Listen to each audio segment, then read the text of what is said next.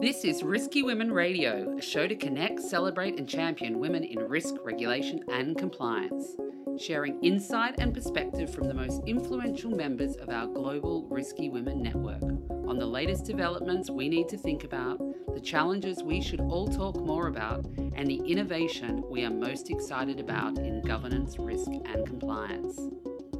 Bringing together the hundreds of senior women professionals already connected with a new emerging group of leading women and men. I'm Kimberly Cole, your Chief Risky Woman. Welcome to Risky Women Radio. Today's session, we're taking you into one of our live events. So I hope you'll enjoy this podcast where we join our lunch at the ASEAN Regulatory Summit that we held last month at the Marina Bay Sands Hotel in Singapore.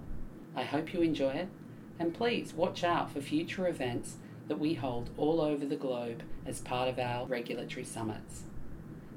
Thanks for joining, and I hope you enjoy this podcast. Welcome all of our risky women to our Singapore event today, and sorry our timings have all been a little bit crazy. But let me just give a quick intro. We've got many familiar faces here who have been to the Risky Women events before, but this is now a global network. We're operating across 11 different cities across the globe. We started in Asia, starting in Hong Kong, and Singapore being one of our, I think maybe the third place that we extended the network to. I'm not going to go through all the details, but you've got a copy of our annual report on your table here, and so that sort of summarises a whole range of different events, but we'd love you to take a look at that. And also we have updated our website, and we've added a few new features on here as well, so you can see all of the events that are coming up. So if you happen to be in New York, you can attend the New York event, for example.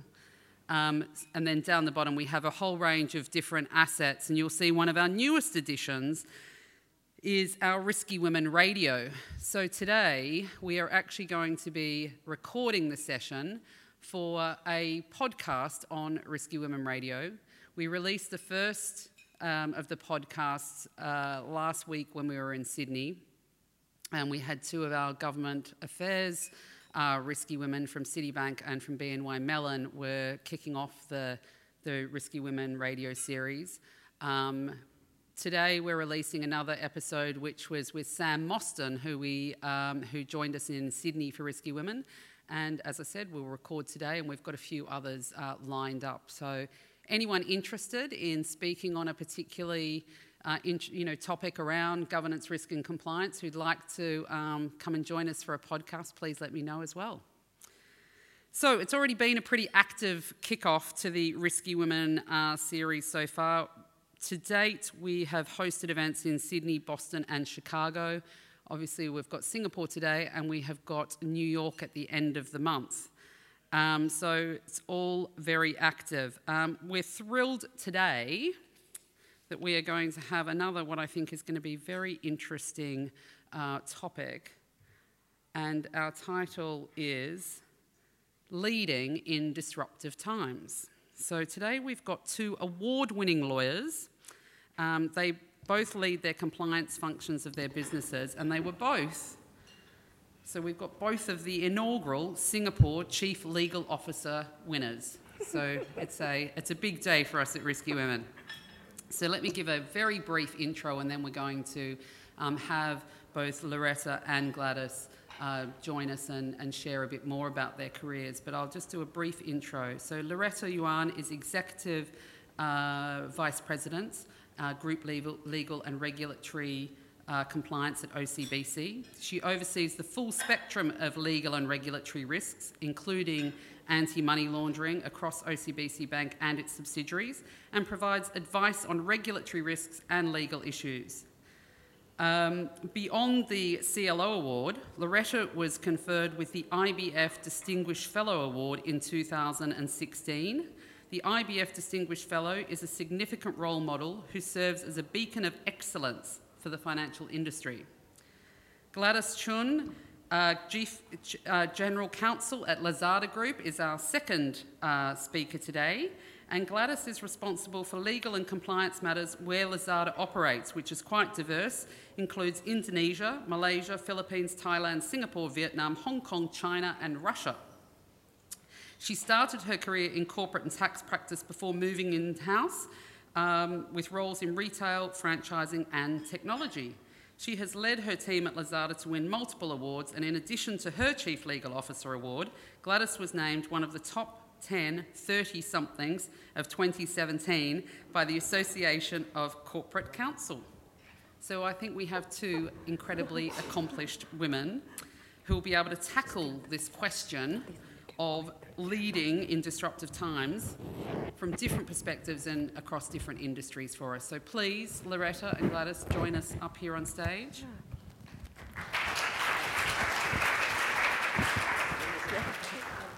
How is everyone today? I see there is, a male change agent at every desk here. Table. We have our friends of risky women. Well, I think one big round of applause. We need more of you guys. We love you. So thank you for being here with the risky woman.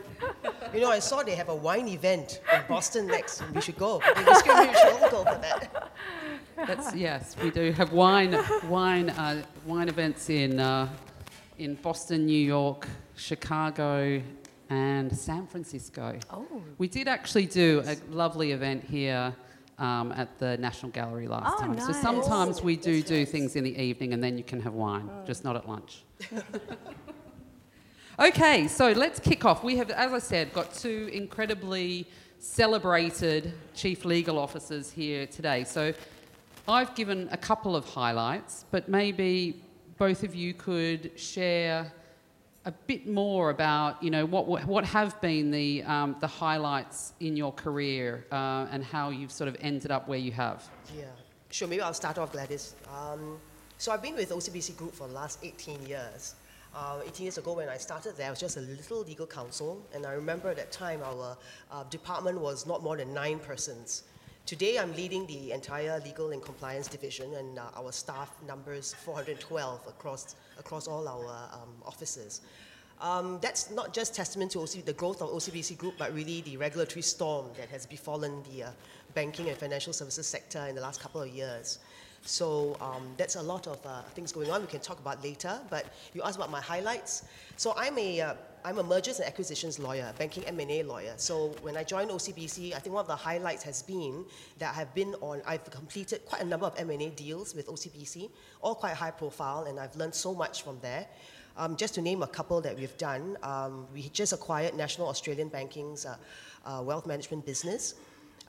That's in 2017. We did a $430 million acquisition of the private wealth business of Barclays as well. That's in 2015.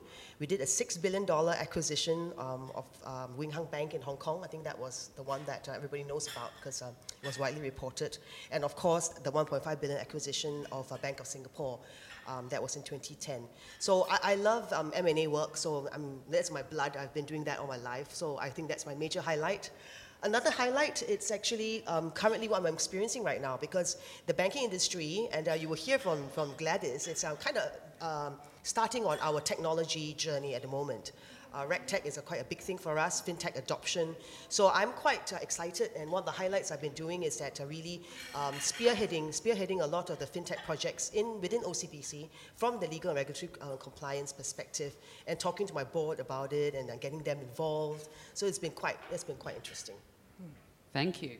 Very interesting. Well, of course, my career can't compare to the illustrious career that Loretta has. She looks 25, but she's worked 18 years. I don't know how she does it. But so I've been with Lazada for 4 years. I joined when we were closing the funding round, Series B, with Tesco. Before that, I was with Yum Brands, Inc., managing their KFC, Pizza Hut, and Taco Bell franchise across 14 countries. Was not good for the waistline, so I quit. And before that, I was an attorney specializing in corporate and tax in Baker McKenzie. When Loretta was going through her deals list, it's like 6 billion, 4 billion. I'm so glad I have a few billions on my list to share to, otherwise I feel so left out. So I think in terms of achievement, you know, given that Lazada legal team is a very young team, and we start our journey right at the start where the explosive growth of technology. Last year has been an award-winning year for us, in addition to what Kimberly have shared.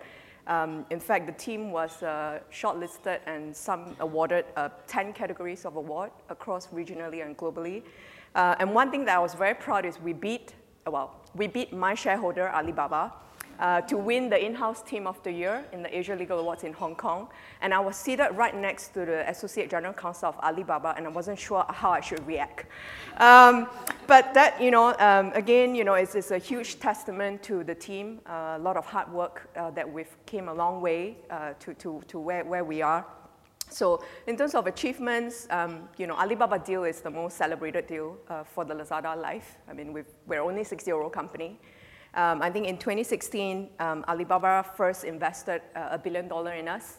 In 2017, they upped their stake by another $1 billion. And this year, March, we received another $2 billion in a very short span of time. And in 2016, when Alibaba acquired us, we subsequently also acquired RedMart.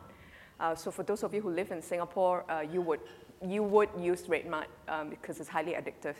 It's too convenient.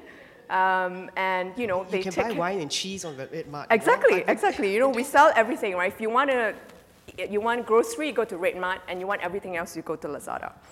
I think we also, for the first time, launched a loyalty program called Live Up. We partner with, I should say now, ex-Uber. So we partner with Uber and Netflix, where we offer loyalty programs to our customer. And for those of you who are familiar with Amazon, Amazon Prime was also a loyalty program that they offer to their customers. So we did that. We also have, a lot of people know Lazada as a platform company, but actually we have a large logistics fleet called Lazada E-Logistics. And on that front, we've been doing a lot of breakthrough stuff in 2017.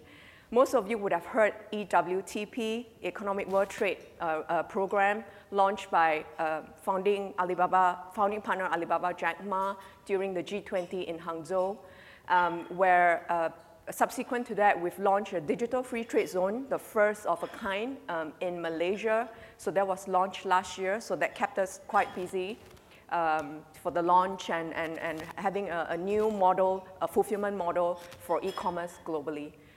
It is the vision for us to make it easy to do business everywhere, and it is Jack's vision to deliver goods worldwide within 72 hours. So that's incredible. So, I mean, I think we got a good sort of insights into both your careers and the businesses, and I think it's going to be fascinating, and we will open it up to questions if you've got some questions later. To look at what that means from a compliance, from a regulatory landscape, and obviously across quite different industries. So just before we get into some of those areas that you need to think about compliance and growth, which I think is a kind of interesting topic, what have been some of the biggest risks that you feel that you've taken in your career? We were just discussing that just now, and I was just telling Gladys the biggest risk I've taken so far is actually right here and right now, because it's true. Okay, I mean, what I mean is that, like I said earlier, you know, the banking industry in Singapore is taking a huge drive into the fintech space, the innovation space. So I mostly struggle, but I worry about whether I'm making the right choice when I've chosen the fintech solution, whether to implement it. Do I take a conservative wait-and-see approach? But if I do that, then I risk being slow and sidelined, or worse, irrelevant, right? Or if I take a real, like, well, you know, the Sing Parents call it the Chonga approach, right, and go for every solution I see, then I risk, it's very risky too, because it's not only costly, but I'm also draining all my resources down one path. So for me, the biggest risk I'm taking right now is how do I balance, you know, a bit of the daring do, you know, as you say, a bit more of a bravery thing, a bit of a courage thing in going into the unknown, yet balancing that with good judgment. I think that's the risk I'm facing at the moment. I think the key is really taking calculated risks. For most of us who are lawyers, unfortunately, law school taught us to be super risk adverse. And you know, we tend to be a bunch that tend to be very risk resistant. So you can imagine working in an e-commerce company. When I first joined, we were very, very small. It's probably about a couple of hundred of us, and then we scaled in the last 4 years massively. Just for example, when I first joined, I was the only lawyer in Singapore. I had a paralegal in Bangkok, and I had another lawyer in Vietnam. Today, I have a team of 41 people across Southeast Asia, covering both legal and compliance matters. So that's how fast we scale.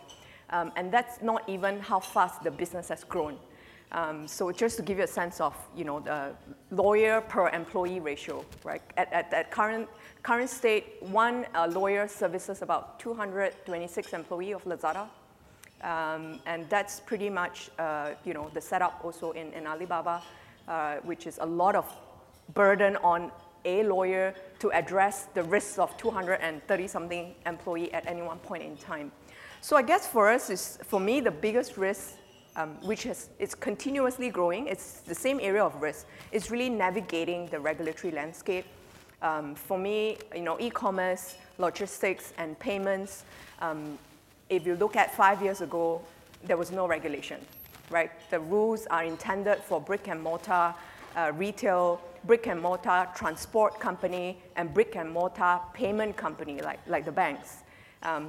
If you talk about e-wallet, or if you talk about NFC type of payment, enabled payment, it's so foreign in this region 5 years ago. So for me, the biggest risk, and it's still the biggest risk for me today, is really navigating that landscape and the complexity around various issues like consumer protection, data localization, privacy, and availability of online information, because all these could act as an impediment to trade, right? I mean, we live in a borderless world, but I still can't order anything that I want from Italy to get shipped into Singapore.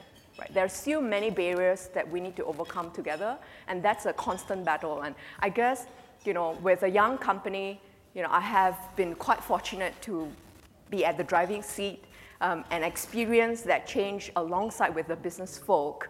So for us, we choose to disrupt rather than be disrupted, right? That's our mantra.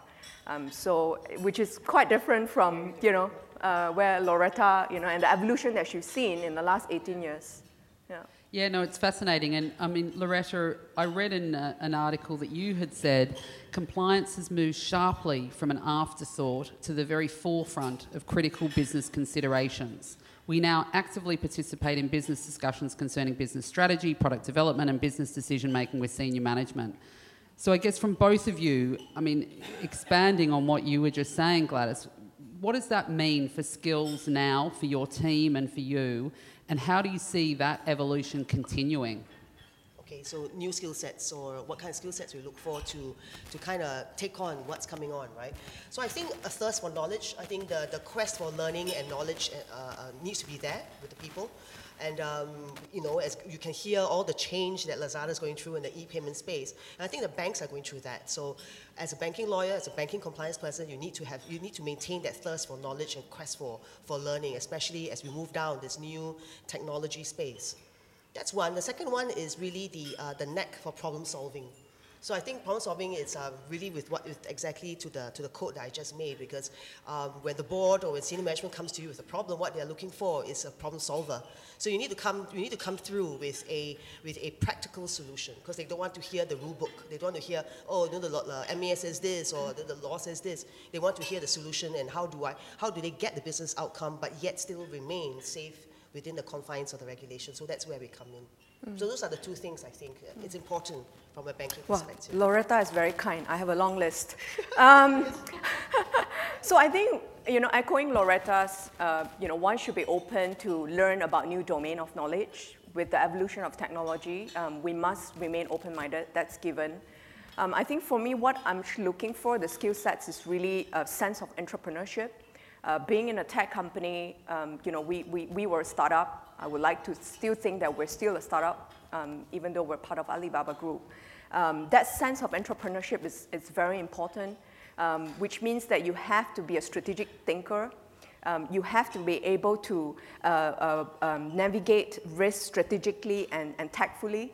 And in Lazada, because we operate in 6 different markets and 6 fragmented markets, the ability to work across multicultural and across multilingual team is important. And you need to be, culturally sensitive, to the norms in Thailand or Vietnam or Philippines. I think lastly, it's really an outstanding communication skills, because at the end of the day, what we're doing on a day-to-day basis is influencing, advocating, and ability to distill complex issues of laws. Yeah. Yeah, so, I mean, what are the big focus areas this year for the business for both of you as well? Loretta, do you want to start? Maybe some quick thoughts on that. For me, the topmost of my mind is financial crime compliance, AML and sanctions compliance, because I think that's where a lot of banks get hit quite strongly by regulators. Second piece is what I've been talking about, RegTech, FinTech adoption, data analytics. That's quite big for us as well. And then I think lastly, but also more importantly, talent preservation. So I think I need to make sure that the knowledge and the things that we learn remains in my team. And also importantly, we were just discussing that with Gladys, how do I find the right people to come in the next generation, right? I'm looking for data scientists, I'm looking for people who can understand the technology use in the compliance world. So I think it's a very small pool of people, so it's quite hard to find. I mean, that's a challenge as well. Well, I guess for Lazada, from a business perspective, it's about unlocking an era of inclusive trade. We believe that with the right global policies in place, it's an opportunity where we can unleash an era of inclusive trade where regardless of the size of the companies, everyone should have equal benefit from the global trading system. And the more inclusive it is, the more people will be empowered to really drive the transition to a fairer and more robust economy globally. I think from a functional perspective, legal and compliance team perspective, for me it's very clear. It's about innovation. It's about innovating to scale. It's about innovating to make sure that your business partner and you speaks the same language in taking calculated risks and always remain ahead of the curve. Yeah. So what is your view then on the sort of compliance landscape? There's been a lot of regulation, a lot of, the pace of change is huge. So what does that mean now, and what do you think you're going to see in the future? Okay, in Singapore, the MES has set up 2 new departments, a data analytics department and a data privacy and data enforcement and AML enforcement division. So I think they're going down that path of putting a lot of focus on that. So I think the landscape will continue to be in that space, AML compliance enforcement, as well as doing that, we have to actually make use of data analytics, because that's the strong message that's coming up from MAS. So I think banks in Singapore, I think we all kind of cooperating with one another, sharing information as to how best we can tackle the technology question on data analytics. I think at least from non-banking perspective, may not just be e-commerce space. I think this year, Keppel's case in Singapore has, made their headlines all over the world. It is the first time we're seeing a huge corruption case against a Singapore company, and that has really changed the landscape from, we always hear the FCPA, we always hear the DOJ extending their arms and legs to, as far as Brazil and Mexico. But now, last year was really a wake-up call for a lot of people, given how close, that case is to home. What I'm actually seeing that you will see a lot more collaboration, and the collaboration will exist between governments because a lot of the transactions that's going to happen, it's going to be in the digital world.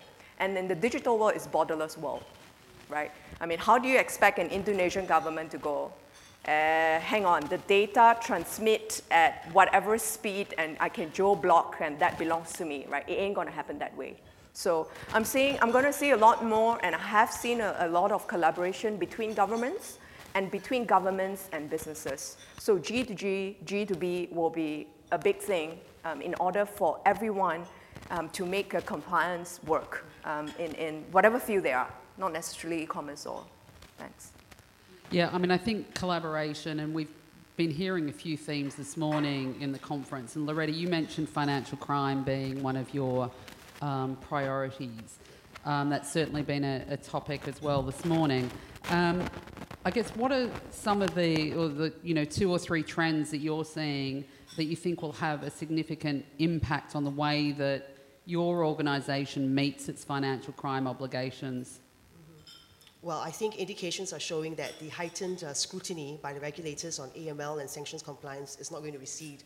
I think we've seen billions and billions of dollars of fines being levied on banks for poor internal control environments, for not being able to catch the irregular transactions, or rather, kind of facilitating money laundering. So I think the trend is it will continue in 2018 and 2019. And I think banks, we must up our game. We must get ahead of the money launderers, and we must use data analytics and technology to up our game, for sure. That's one trend. A second trend is that the regulators are kind of evolving in the AML space. They are now saying that they expect banks to play a bigger role. They want us to evolve together with the crimes. They want us to be ahead of that. So I think that's a bit, we are still grappling with that. They are saying that, they're telling me, Loretta, you need to preempt, you need to think about what the money launderer's next step is. So I think that's my next, that's the next thing that's coming, and we're kind of still, the industry is struggling with that. We are still thinking of ways to get around that. So that's a current topic. So I think that trend is going to continue in 2018. Yeah, it's interesting in terms of one of the speakers this morning, Jeff Carmichael, said that, the use of technology is probably one of our biggest hopes for closing the expectations gap.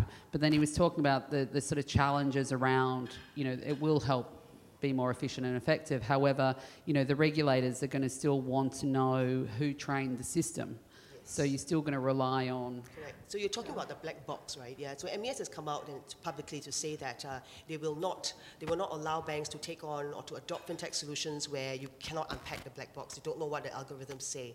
So for us in OCBC, I think we have gone out in the media to say that we have adopted 2 fintech solutions, particularly in the transaction surveillance space.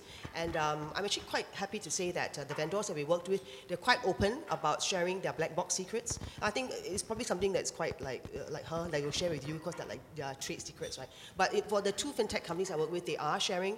And the best part is that they are actually presenting it in front of MAS, and we are unpacking and unlocking the algorithms. And I'm actually trying to understand all that squiggly things, what it means, and exactly what is that function is supposed to do, and what is the outcome supposed to be. So I think it's moving. As a tech company, I find that technology is just a tool, right?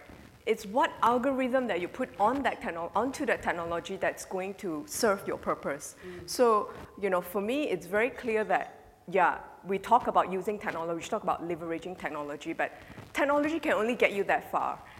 Is really, putting the algorithm, understanding what data, understanding how data behaves, and understanding how different data sets interact with each other. That's where the value add is, and that's where the power of that tool that you've developed can achieve. So therein lies the big challenge, right, on talent preservation and talent how to find the talent where all that Gladys has said, with a compliance mindset and a compliance and risk overlay on that. So the pool is actually very small. Yeah, and look, it's interesting because you obviously are in a tech company, so to speak. So what, do you think you have any insights that sort of from your vantage of being in a tech company that should be applied across other industries, especially maybe into the financial markets? Of course. I like to think that tech people are cool, so you should all be like us. And generally, when I do public speaking, I try to wear my sneakers and jeans and, Swatch watch, just to be representative of the tech community. But today, since I thought that I'll be amongst all gorgeous women, I should dress up. So I think what I felt that's very different when I go out network with people who are from non-tech is the mindset change. For tech companies, it's very natural for us to continuously challenge status quo. Right. We will come up with beta version today. Tomorrow, someone will say, why can't I have version 1.0 with this improvement? Right. We're constantly disrupting ourselves. We don't even need other people to tell us that we sucked. Right. We just look at our own self and go, okay, this tool, can't deliver this, so we need a version 2.0. So that's one key features or attributes that I find that exist in tech company. When I look at my friends in Google, Facebook, Airbnb, we're all identical, the way that we work, right? But then when you talk to people who are from the traditional industry, oil and gas, manufacturing, old school manufacturing, I felt that I was on a different planet with them. I'm sorry if someone's from the same industry that I've just said, but I'm just expressing my personal view. Oh, you didn't say banking, though. Banking is still okay, because I have Alipay, I can't say that. I think another key attribute is being agile. For tech companies, you should be quite familiar with the concept called sprint. So everything is done in a sprint mode. So being agile is a key feature of being in a tech company, and that sort of environment, whether you're legal or compliance or people or finance, you need to work in that sprint environment. And one thing is also ability to adapt and embrace change very quickly. That's something that I find there is a huge difference between tech versus non-tech companies. Our appetite for change is much higher. Our ability to adapt is much higher compared to traditional industries. And also, given that we're in a disruptive mode, all these becomes very natural to us. It's not like we had a checklist and go, you must be this, you must be that, right? So it's a natural progression of who we are. Yeah, that's very interesting. I think, good lessons there, disrupting yourself and being agile, I think everyone can learn from. The cost of compliance, and this is much more from a financial perspective, but the figures I had that it was estimated to be around $8 billion annually and growing, but this morning I saw someone quoting that it was US $99 billion. So whatever, it's a very large number in terms of the cost of compliance. And then the financial penalties were estimated to be at $345 billion at the end of 2017. And I also saw this morning, we said that by 2020 we'll have 300 million pages of regulations, which is an awful lot for you ladies to read. You can feed it to a robot. So a RegTech robot. Yes, exactly. So given all of that, and the advent of RegTech, which you've both mentioned, what are the technologies that you're seeing have the most promising capabilities to, I guess, help around the cost of compliance and how we can manage that sort of incredible flow of regulatory change? So you see the problem with banks these days, and I think we don't do this very well because our systems are old school, the cascade model, and it's very rules-based, right? So when we talk about transaction, let's just keep to the transaction surveillance space. The systems that we use there is very rules-based. So we say, we just input a parameter that says that, just spit out all the alerts that, all the transactions that's above $10 million. Then we check whether it's irregular or not. So it's not a very good way of doing it, and which is why, I think in other parts and other literature says that, we're not catching the real bad guys. So I think the technology has moved. We have moved to artificial intelligence, to machine learning, to natural language processing, where it is not rules-based anymore. So the technology that we are employing, it's what we call unsupervised learning, and the algorithm now is not hampered by parameters. It just goes into the big data environment, which is the bank's the transactions portal, and it goes and looks for anomalies. So rather than get it fixed to a parameter, it just looks for anomalies. When you see whether it's and you plot the alerts on a scale, and you see where the outliers are, and that is one that probably would drive the accuracy of finding the bad guys. So that's what we're employing in OCBC. But in terms of cost of compliance, I want you to just be very clear, and we talked about it just now, right? That I don't see a reduction in compliance headcount just because we are employing all these techniques. Because what I'm essentially doing is removing all this mundane, manual, repetitive work away from my AML analysts, so that they can do, and they free up resources, and they can do the stuff they've been hired to do, which is high value, sophisticated, reviews of whether a transaction is irregular, applying, AML theories and all the rules to see whether we can catch the bad guys. So I think it's not so much reduction of cost of compliance from central compliance perspective, but maybe at the front line, because at the front line of the banks, there's a lot of work, a lot of compliance work that is mundane and repetitive. So that one, we can use a machine, we can use technology to kind of like reduce, and that's where the reduction would be.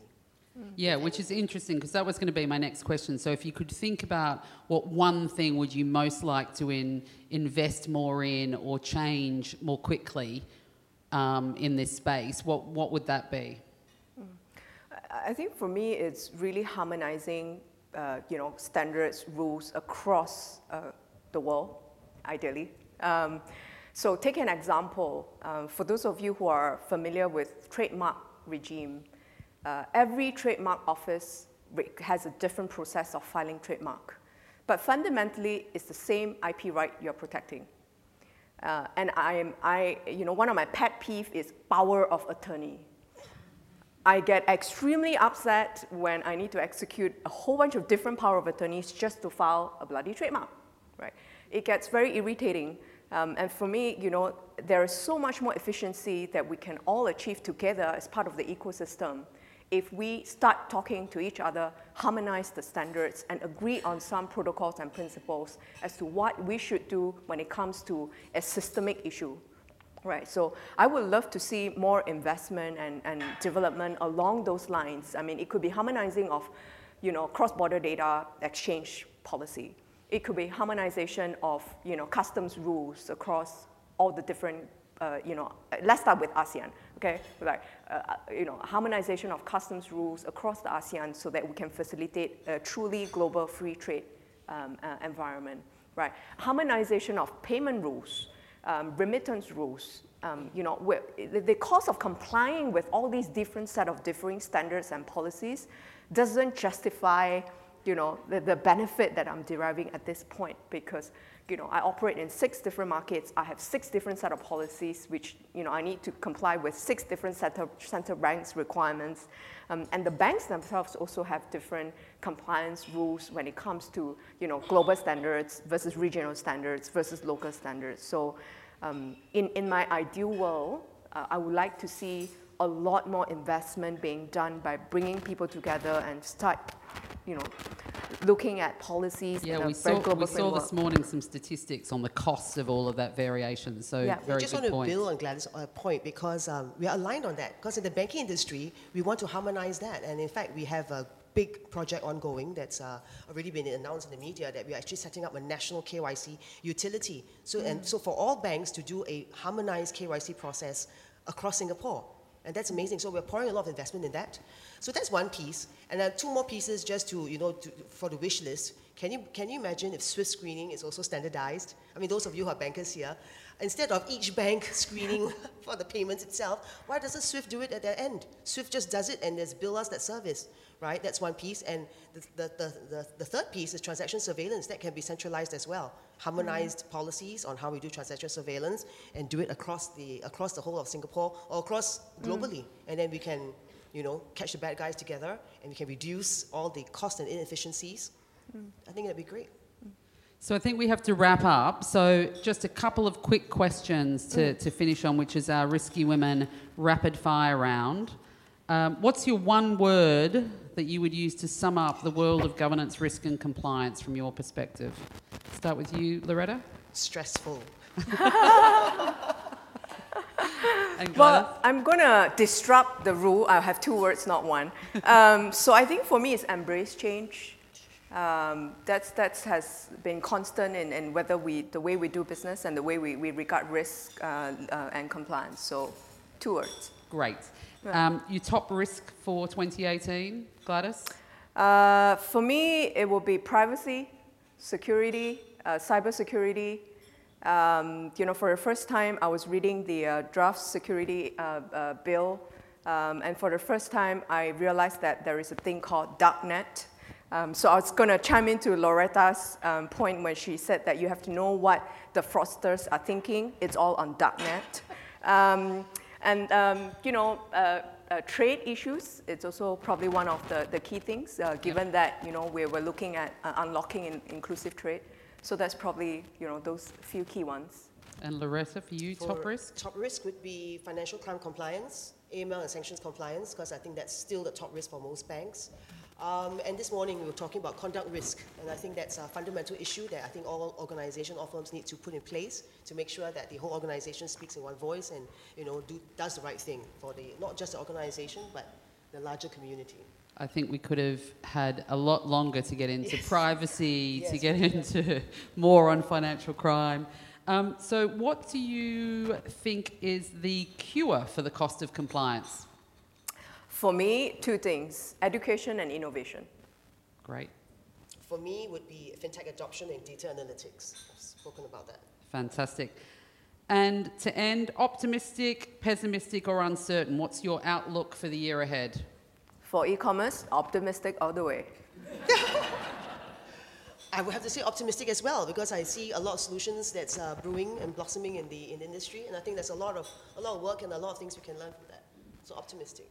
Fantastic. So I'm sorry I haven't managed to give you a chance to ask questions. You'll have to grab these fabulous ladies at the end before you head back in. But thank you very much, Gladys. Thank you very much, Loretta. We could have spoken for a lot longer, but thank you for joining us today and being our risky women. Thank you. Thank you.